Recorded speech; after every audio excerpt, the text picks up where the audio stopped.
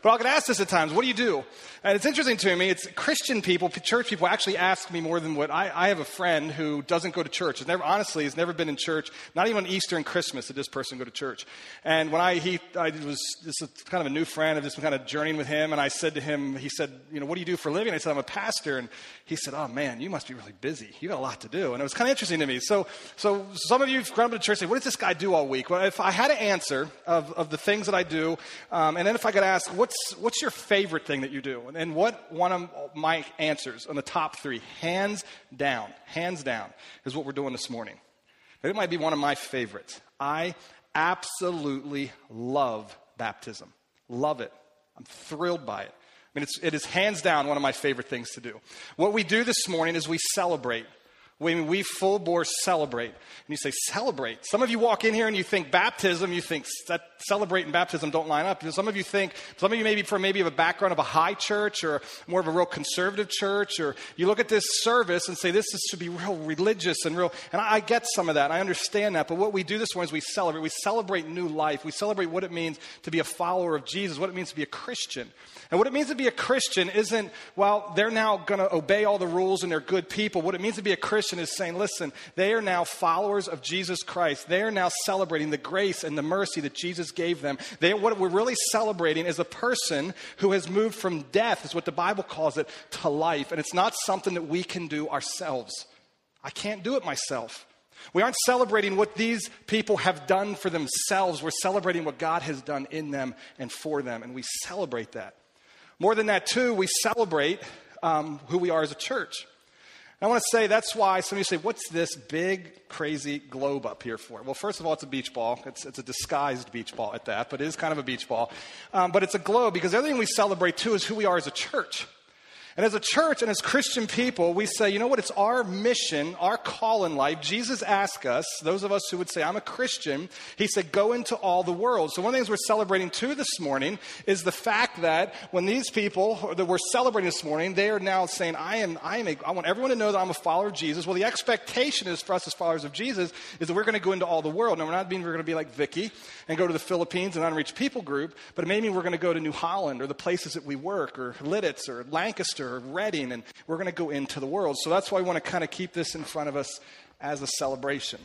Now, I have some slides that normally come up now, but I do believe they're having technical difficulties, so we're going to try and do this without our slides, and hopefully those slides will join us in a minute. But one of the slides you're going to see was our mission statement, and our mission as a church. Our mission as a church. Well, actually, there's a verse we're going to put up, Luke 15:10. And Luke 15:10 says this, and you can maybe turn there if you want, but it was going to be in a wall. Luke 15 is a story. If you're not church, you're not familiar with the Bible, this is one you may know. It's in the context of the story called the prodigal son, a son who kind of wandered off. And in the context of that story, Jesus tells of three other things that were lost. And then he says this, he says, there is more rejoicing in heaven with the angels over one sinner who repents than all those that are found. He says this incredible statement about this rejoicing. So this morning when we hear these stories and we want to celebrate, feel free to cheer and clap and like you would if the Eagles were winning or if the Phillies were in October here, whatever but feel free to just celebrate this morning. The other thing we celebrate is our mission, and our mission statement is this: to introduce people to Jesus as a church. That's why we exist, to introduce people to Jesus, embrace them as family, and help them to grow. Now, where that statement has come from, and you say, well, why is that your mission, Adam? Well, the reason it's our mission is because what we've done is we've just taken Jesus' words at the end of his life, before he's ready to go back to heaven. He's died, he rose again, and he says to his buddies, his disciples, he says, listen, I want you to all go into the world, so we got a globe, and preach Jesus. And I want you to make disciples. I want you to then baptize them. And then he says this final thing. He says, I want you to teach them to obey everything that I've taught you to obey. So that's the mission statement, and that's kind of what it is. And so as you think about that statement, and I'm still not clicking, guys. I don't know if you want to. They'll get with it in a minute. I love what they do. And you know what? Can we give them a round of applause? I love those guys back here. Oftentimes, the only time you ever know them is when something like this happens, but they do a phenomenal job, and they're back there working their tails off to get this thing back and moving. But anyway, so you think about our statement, and you say, it's to introduce people to Jesus, and you say, there we go, there's Luke 15:10 that we read that a little while ago. And there is our mission statement. You look at that. You say, well, Adam, what we did is we took that statement of Jesus and we simply tried to put it into the way we would say it today, our words and our culture. And so you think about that and you say, well, I get, Adam, the introduce people to Jesus part of the Great Commission. Go into all the world and see people come to know Jesus. I get the last part of help them to grow because we're to do that. We're to all be growing and we're all to be growing up in our faith and teaching people to obey. But where's that middle one come from? Well, the middle one comes from the term baptizing. And so we're doing this morning. So turn with me to Galatians chapter 3. Galatians chapter 3. And we're going to talk about that middle term. Now, if you're brand new to church or brand new to the Bible, first I want to say welcome. This is a brave, courageous step for you to be here. So thank you for being here.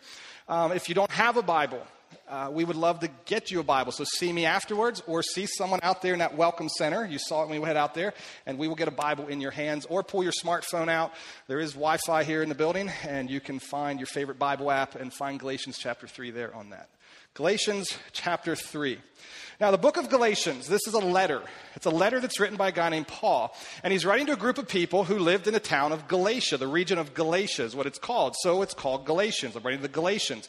Now, this letter is all about what it means to be a Christian, what it means to walk in relationship with Jesus. And what the heart of this letter is really aimed at is to help people understand in that group, in that region, that a relationship with Jesus is not about obeying all the rules. The relationship with Jesus is about faith in Jesus, period. Matter of fact, I would say it this way. If we would still be writing the Bible today and a letter would get written to Lancaster, it might be this letter. Because this letter is all about a religious culture. This letter is all about a group of people who understand what religion is and understand who God is and understand that God's a holy God and understand that God expects a certain level of standard. They understand that, and it's a group of people who then have gotten kind of mixed up with life and think, well, the reason God accepts me and the reason God approves of me and the reason God gives me a high five and says, way to go, Adam, the reason all that is, these people begin to think, is because they obey all the rules. And the writer of the letter is Paul is saying, no. It's got it all wrong. Sure, you're to obey the rules, but it's out of response because you are approved. You are a child of God, not the opposite, not to gain that approval. Look at me, verse 26. It says it this way. Verse 26 says, you are all sons of God through faith in Christ Jesus. Incredible statement. Now, if some of you have maybe more of a modern translation what I'm reading from or a newer version of the NIV, which I'm reading from, some of you would read that and see you are all sons and daughters of God. One of the things I find interesting is people in our modern culture struggle at times with what appears to be a masculine or a misogynistic, meaning kind of hate women culture of the Bible.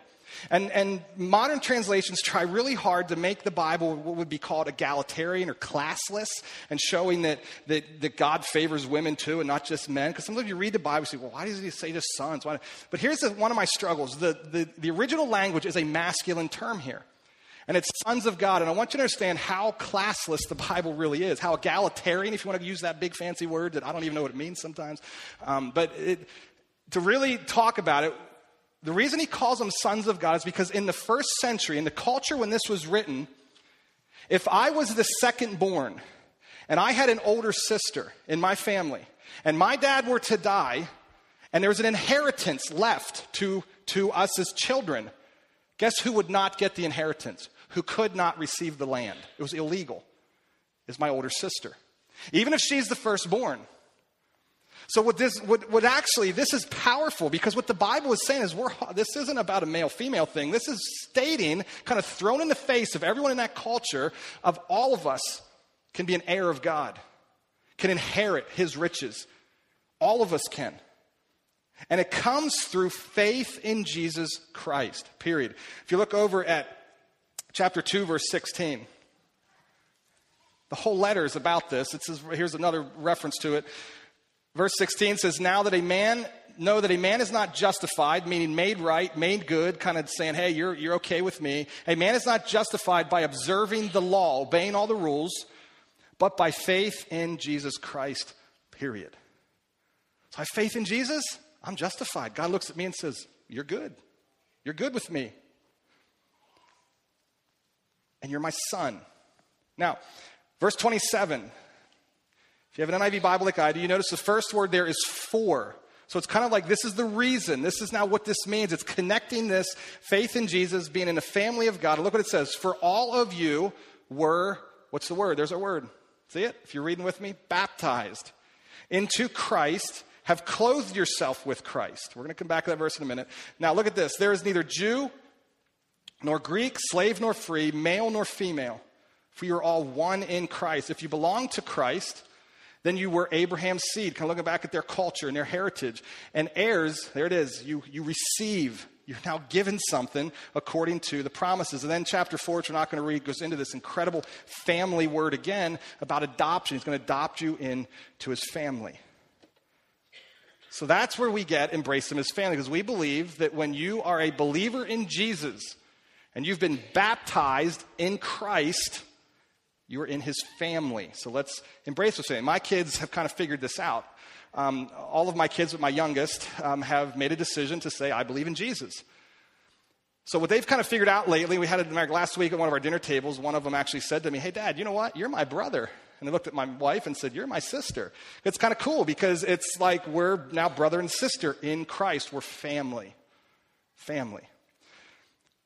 Now, the word baptize is an interesting word. I want to talk about it. This is a misunderstood word. In the new part of our Bible, which we call the New Testament, if you're new to the Bible, it's the newer part of our Bible, written after Jesus. It's this word baptizo. Baptizo. And there are two forms of this that you read about in the Bible. And a lot of times these two forms can get mixed up. And people get them I get them mixed up at times. And I spend my time studying the Bible as a career. And so I get them mixed up. And the first form is literally baptizo, as in get wet. I mean, it's an actual physical act of baptism. The second form of baptize that you read about is what's called spirit baptism. Meaning when I accept Jesus, I am baptized in the Spirit. Now, I don't want to get lost as to what form this verse is talking about. I want to talk about the heart of this verse, and I don't want to talk about this word. This word is a very interesting word. What the word literally means is to wash, to plunge, to soak, or to dip, literally. Writers in the first century would say it this way. Maybe they describe a military battle where a ship was sunk, and they would say it was baptizoed. A philosopher writes about his famous pickle recipe, and we have it, and this is non-biblical writing, but he writes about the pickles, and he writes about the cucumber, and what you do with the cucumber is you baptizo it in vinegar. You dunk it. You sink it. So the word literally means to kind of be, and then it also carries a figurative meaning. Figuratively, it can mean to be kind of immersed or overtaken with. Like, I am just overwhelmed. Like, I can't believe the Miami Dolphins are 3-1 this year. This is amazing. I'm a Dolphins fan, if you didn't know. Slip it in everywhere I can. 3-1, I mean, I'm overwhelmed. I'm just taken aback. I'm like, this is amazing. This is awesome. So, or maybe something bad happens in life, and you say, I'm overwhelmed, and I'm baptizoed. I'm immersed. I'm completely taken by this. So it's kind of the figurative meaning. Now, with that, then, he says this. So you've been immersed, you've been overtaken, you've been in Christ, and then it says this next statement, you've clothed yourselves with Christ. What I want to do before the baptisms is I want to just talk about this clothed term. This clothed term is an interesting term. If you think about clothing, why do we wear clothes? All of you have them on, I believe. Look around here. I don't think I see anyone in here without, and probably wouldn't have been let in. People ask me at times, what's the dress code at Bethany? I say, just wear some clothes. We're good, covered up, we're all good. I mean, whether you wear a tie, well, that's cool. Whether you wear, but saying clothes are important. Have you ever heard this statement, clothes make the man or clothes make the woman? You ever heard that statement? Now, what does that mean? Does that mean that what you put on is going to shape your character? Probably not. What they really mean, we really think about that, is the clothes generally tell us something about you. When I look at what you're wearing this morning, when you look at what I'm wearing, it generally says, it could tell me whether you're a boy or whether you're a girl. It could tell me what class you come from or what class you wish you came from. It could tell me who you hang out with. It could tell me what you feel about yourself. It could tell us a lot. Have you ever seen the show on TLC, What Not to Wear? Some of the women in the room say, woohoo, yeah, I love that show. I don't like the show, but that's cool. But the show, when you look at it, I just saw one of the preparing this message, I looked at some of the clips this week, and there was a show where there was like a lawyer. She wore these big baggy clothes all the time. And so she was on the show. And one of the things they talk about is that you wear them because you feel a certain way about yourself. Because you feel a certain way about yourself, you put these on to cover it up. And then because that impacts how you live, it kind of makes the person. So when Jesus says here, let's clothe yourselves, he says a couple things. But to kind of set the stage for this and kind of what we're saying, here's a video. I want to watch this short clip here. This is from the movie The Pursuit of Happiness, where a guy comes in for an interview. He's had a rough life, and he's dreaming of this new job, and he's a single dad now because his wife just left him, and he runs right into this interview, and he barely makes it, and you'll see that he's not dressed for the interview, and watch what transpires. So the truth is, I was arrested for failure to pay parking tickets. Parking tickets? And I ran all the way here from the Polk station, the police station. What were you doing before you were arrested? I was painting my apartment. Is it dry now? I hope so. Jay says you're pretty determined. Oh, he's been waiting outside the front of the building with some 40-pound gizmo for over a month. He said you're smart. I like to think so. And you want to learn this business? Yes, sir, I want to learn this business. Have you already started learning on your own? Absolutely. Jay. Yes, sir. How many times have you seen Chris? No, I don't know. One too many, apparently. Is he ever dressed like this? No. Jacket and tie. First in your class? In school? High school? Yes, sir. How many in the class? 12. It was a small town. I'll say. But I was also first in my radar class in the Navy, and that was a class of 20. Can I say something? I'm the type of person, if you ask me a question and I don't know the answer, I'm going to tell you that I don't know. But I bet you what? I know how to find the answer, and I will find the answer. Is that fair enough? Chris, what would you say if a guy walked in for an interview without a shirt on? And I hired him. What would you say?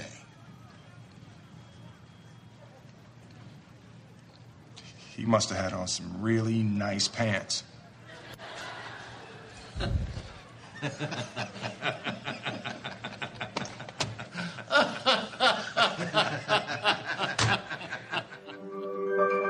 There you go. So clothes say something about us. And you can see in that interview, they had a hard time even getting past what he was wearing. Why should we even hire this guy? As you know the story, he does get hired, he becomes a success, and it's kind of a heartwarming story and how it transpires. But it says here in this passage that we are clothed with Christ. So let's think about clothing. Let's mention 4 quick things that kind of close what it says, I think what it says about our relationship with Jesus. The first one is our primary identity is in Christ. The clothing that you have on this morning, the clothing that we wear, and I kind of already talked about this, is generally kind of a uniform showing the world, showing those around us who I'm identified with, whether I'm identified as a male or a female, whether I'm identified with that group or this group, whether I'm identified with the rich or the poor. When it kind of says, what I put on says this is who I identify with. So I think when it says we are clothed, we put Jesus on as clothing, it's saying we are to identify with Jesus, not my job, not my wife, not how many kids I have, not all that, just identify with Jesus. I think the second thing is it talks about is our relationship with Christ is close. If you think about this, you and I don't have a single earthly possession that sticks closer to us than our clothing. Is that fair? I mean, what else is this close to you all the time? Now, some of you might have something really valuable that you maybe stick inside your socks, or you do something that gets a little closer to you. But generally speaking, your clothes are the closest thing that you own that sticks to your body. So this is a picture of Jesus, I think, closeness with us. He wants a close presence with us. If you think about this too, clothing protect. Clothing protect from the heat. They protect from the cool. This winter, I mean, right now it's very unseasonably warm, but the cold weather is coming, and I'm pretty glad that, we have sweaters to put on. Keeps us warmer. When I go hiking, I'm glad that I have pants or shirts to keep insects off of me, or briars or sticks or other things that might fly back and snap me. Or when we go to the beach, some of you might wear a hat or a brim with a large brim to keep the UV rays off you. So clothing stick close to us and they protect us, and they again, it's kind of cool. So Jesus says, I'm close. Practice my presence. I'm here to walk with you, to protect you. I think the third thing that you see is we are intimate with Christ. We're to imitate Christ. Close with him, intimate, and then imitate him. Have you ever heard of the term dress for success? Studies show that how you dress says a lot about what you think about yourself. And what you think about yourself will greatly impact how you behave and what you do. So when it's term dress for success, it doesn't mean if I put a suit and a tie on, suddenly I'm going to perform better, but it's saying how we dress says something about what we think about ourselves. So for example, one of the reasons I don't always tuck my shirt tail in, you know why? I'm going to be really vulnerable. You know why I don't always tuck my shirt tail in? Because I'm a little overweight. So if I don't tuck my shirt tail in, you don't see the extra stuff hanging out. I let it hang out. It kind of goes straight down. And you look at me and say, see, he's really got that big buff chest, and he's really... So if I tuck it in, though... So again, how I dress is saying something at times about what I feel about myself. And what I feel and what I think about myself, and what you feel and what you think about yourself, goes a long way to what you're going to do in your life and with your life on a day in and day out basis. So when we're told to dress, we're told that those of us who are Christians, you put on Jesus as clothing, we're told to imitate Christ. And again, it should very much dictate how we live our lives. More than that, my kids... My youngest is 3, and in her bedroom is this toy chest. And in the toy chest is all kinds of dress-up clothing. Old Halloween costumes and things we've picked up at Goodwill or yard sales. And we've got in that thing, we've got princess uniforms. We've got, I shouldn't say uniform, but princess dresses. We've got G.I. Joe stuff in there. We've got Superman. We've got Spider-Man. We've got Batman. We've got Little Mermaid. We've got Snow White. And have you ever seen your kids, what do they do when they put these things on? They slap on that Superman cape and suddenly they're bounding down the steps like they think they can fly. Or we have the Thing from the Fantastic Four, and he's got these big muscles also. He put it on. Suddenly our kids are like these animals that can just punch through walls. And it's like suddenly things start flying around our house. It's because they put something on that they're saying, look at me. Or when our little girls put on these fancy gowns and these big white gloves and their big high heels, and they suddenly walk around and they love when daddy comes in and says, you are so pretty, you're my little princess. And what they wear begins to shape what they do. It's amazing. So it's like Jesus says, you've put me on, imitate me. I'm close with you, imitate me. The fourth thing is, and I think this one's probably a big one, we are acceptable to God. Clothing, it's the most basic purpose of clothing. Clothing cover over your nakedness. It's why you put them on. The series we just came out of, we just went in a series, we were studying Genesis chapter 1, 2, and 3, and we have this character named Adam and this character named Eve, who it says at the end of chapter 2 in Genesis, if you go there and read, right at the very end of this perfect world that God created, it says they were naked and felt no shame. Chapter 3 comes along then, and they make a big mistake. They do something that God asked them not to. They take some fruit from a tree, they eat it, and now suddenly they have sin in their lives. And it says in chapter 3, I think it's verse 7 and verse 21, it says, suddenly they looked at one another and they realized they were naked, and then it says this, they had shame. So they go and they made Ralph Lauren jealous, and they put together these incredible fig leaf uniforms and outfits, and they put them on to cover themselves up. So what they're doing, they're covering over their nakedness because they're ashamed. They now feel dirty and they feel bad. And then God steps on the scene, and God kills an animal and covers them over because sin is required to shed blood. It's ugly, it's nasty, it's gruesome. So he kills it and covers them over with this nice leather outfit. But it's covering them up. And as I think about this, and I think about what clothes are, is when God looks down at us, when he looks in, here's what it says. When he looks in, he looks at us, and he sees himself. He sees his son. So God looks in, and he looks at Adam Nagel, because Adam Nagel's a believer in Jesus. He sees us as his son because he sees his son, because I'm wearing Jesus. I've been immersed in Jesus. So God looks down at me and says, man, Adam, yeah, you've blown it. You're a sinner. You've got problems. You've got junk in your life. But you know what? When I look down at you, I see a person who is righteous because I see Jesus, and Jesus is righteous. I see a person who is blameless because Jesus is blameless. I see a person who is holy. I see a person who is okay with me, who's acceptable and approved because I see Jesus. That's what I see. And that's the message of Christianity. That's the message of baptism. I've been immersed. I've taken Jesus on into my life. And he has transformed me. And when God now looks at me, God sees Jesus. Doesn't see Adam, Joe, Mary, Susie, whoever you are. He looks and sees Jesus. So we celebrate this. What we're really doing this morning is celebrating people who are going public. People who are standing. This is a courageous and bold thing to do. But there are people who are standing up and saying, listen, I want everyone to know that I'm a believer in Jesus. As a matter of fact, I think if baptism, if we had technology back in Jesus' day, baptism may look a little different. Jesus might have said, take a Facebook page out or a website or get it on the local news. But get out there and get public. The Bible does not entertain private Christianity. Now, it's interesting to me, Jesus at one point says, if you're a follower of me and you can't open your mouth about me with other people, you're probably not a follower of me. So baptism it's just standing up and saying, I'm going public and I'm showing the world what's already taken place inside of me. And that is, I'm a new believer in Jesus. I'm a person that is a Christian. Another way to say this is how I do it with kids. What we do is every person that gets baptized, we have this thing called a baptism class. And they come in and we kind of go over what baptism is and what it isn't. And we talk about, we really want to stress that this is not getting you closer to God. You're already close to God in Jesus. This is just showing the world what you've already done, going public. And so what I often will do when there's kids in the room, and there were kids in the room this time, and I'll say, do any of you play sports? And this time we had one of the kids that stuck his hands, like, I play sports. And I say, when you play sports, what do you put on?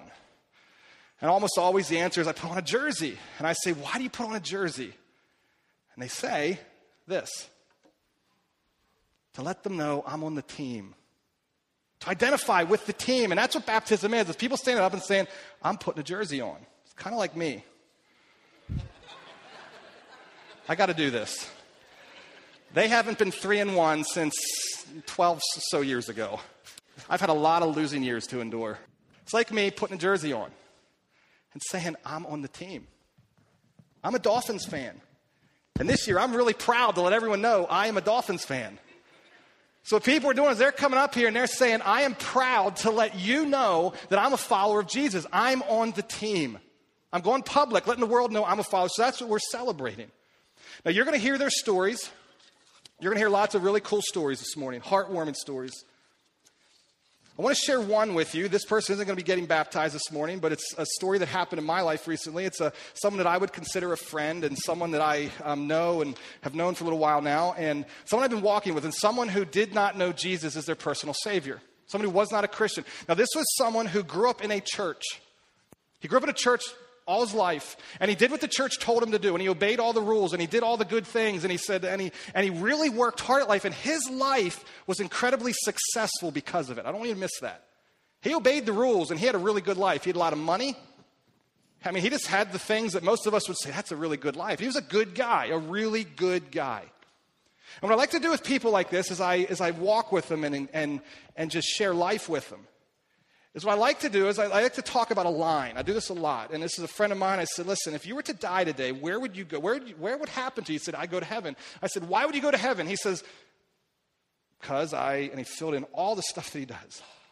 I said, so is that what makes you acceptable before God? He says, yeah. I said, so what happens if you don't do that? He pauses and thinks for a while. And this is the journey. I've been walking with him for a while. And he thinks for a while. And he says, well, I don't know. I guess I may go to a place called hell. I don't know. So I said, when do you know that you're good enough? So what I do is I like to talk about a line. I said, there's this line. I said, you've worked so hard and you're right up to the line, but you need to cross the line. Now, crossing the line means acknowledging that I cannot get myself into a relationship with God. I can't do it on my own. I need help. I need outside help, and it's in the person of Jesus. My life must be found in Jesus. So we talk about this. And we've been talking about this for a while now on Journey. Well, 4 weeks ago, he was in the area. He knew I'm in this area, so he was in the area, and he says, hey, can we have lunch? So we get together and have lunch. And he wanted to have lunch with me because his life had fallen apart. things had just crashed, and he was suffering, he was hurting, there was some bad stuff that took place, and he was a broken man. And we're sitting there, and I shed tears with him, I hurt with him, I felt bad. And after a while, God kind of challenged me to say, let's talk about the message of Jesus again. So I looked at him in the eyes, and I said, is it possible that those things that were taken from you were things that you were finding your identity and your worth in? That you were looking to for life, to make you someone? He said, yeah, that's absolutely what they were. And I said, here's the deal. The message of Jesus is that you find your identity in him, your worth in him. He's who make you valuable and acceptable for God. So I talked about that. And I said, I think what you were doing is looking to find life in things outside of Jesus. So I didn't know what kind of impact it made. And we talked about some other things. He left. 2 weeks later, I got an email from him. And here's what he says. I would think it was at Walmart or somewhere, and I felt the little buzz on my phone, and I know I shouldn't do this, but I always, carry work with me everywhere, right? So I open it up, and I look, and I had to open it because all I see is I crossed the line, exclamation point, like 15 of them across the subject line. So I open it up, and he tells me this incredible story, and it doesn't fit within the box of my theology, but it was so cool. I was like, this is amazing how God works. What he was out on a walk, looking up at the stars one night, and we just talked about in our series how the stars and the created world reveals God, and he's talking up, and he just starts talking to God. He basically says to God in this email, he says, God, I know you're out there. I acknowledge that, and I want to cross the line. I want a relationship with you. How do I do it? He's crying out to God, and he says he hears this audible voice speak from heaven to him, and all he heard was Jesus. So he comes and he places his faith in Jesus. And then so we're talking about this, and here's what he sent to me a week and a half ago. I'm going to read this to you, and you're going to hear other stories like this. This is just going to prime the pump for him. But he says this, hey, I don't know why all this happened. I don't know why this happened now, referring to the bad stuff that happened in his life. But nevertheless, I know that God has a plan for me. I wish so badly that I was able to jump over the line and truly believe in Jesus as my Savior. Now, I never used the word Savior. I think that word sometimes mixes us up. But here he now knows Jesus has saved me. But I just never could. Then he says this, I've been reading the Bible, going to church, praying a lot, talking to God, but most importantly, knowing that he saved me. It's funny, Adam. Things really change a lot when you find him. I don't know if you ever remember and he puts in quotes here, dark days. But it's funny to think how much clearer everything looks. I'm truly blessed for everything that I have, and I'm committed to furthering myself as a Christian.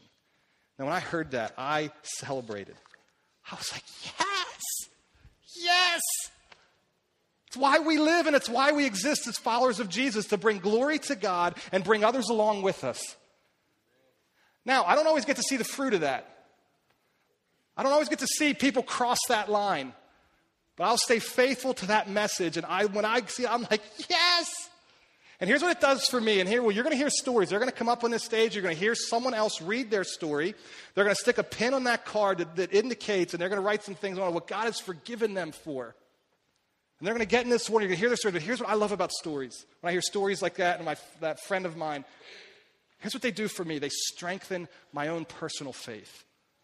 They strengthen my faith muscles, say this is the mission that God has called us to. This is what life is about. And it helps me say, I can live my life. I can do this too. It brings me back and centers me on what really matters is Jesus, period. And I get my life so mixed up with other stuff, and this just recenters me. It's Jesus. It's Jesus. And I love just celebrating. So I encourage you, I'm going to pray, then we're going to hear these, you're going to watch a short video, then you're going to hear these stories. But when they come on stage and they get up out of the water, feel free like you would if you were, I know, Dolphins fans, hard for some of you to imagine. Some of you are Eagles fans. They are a shade of green, so it's not too far of a step, right? But just like you would if you're watching the Dolphins score a touchdown this afternoon against the Baltimore Ravens, and you're going to throw your hands up, sorry, Ravens fans. You're going to say, yes, I love it. Allow it to strengthen you. And if you're here this morning, you're not a follower of Jesus. Again, I told you earlier, welcome. It's a courageous place to be. And all of it is simple, saying, I believe in Jesus. I'm a sinner. I know God exists. I need Jesus. And you can become a child of God too. God, thank you so much for Jesus. Thank you for these 5 people that we're going to celebrate with. Thank you for their families that love them, or those that are sitting here with them, or those that from the church that have walked with them. Those that have played a role in their life. Thank you so much. And God, we celebrate this. Thank you for the life we have in Jesus. Thank you that we are baptized, spiritually baptized and immersed in Jesus, and we're able to wear your clothing. So that when you look down at us, you see Jesus. You don't see Adam and all his rags, but you see Jesus. And when you see Jesus, you say, welcome home. You're accepted and you're approved. God, may we celebrate. In Jesus' name we pray. Amen.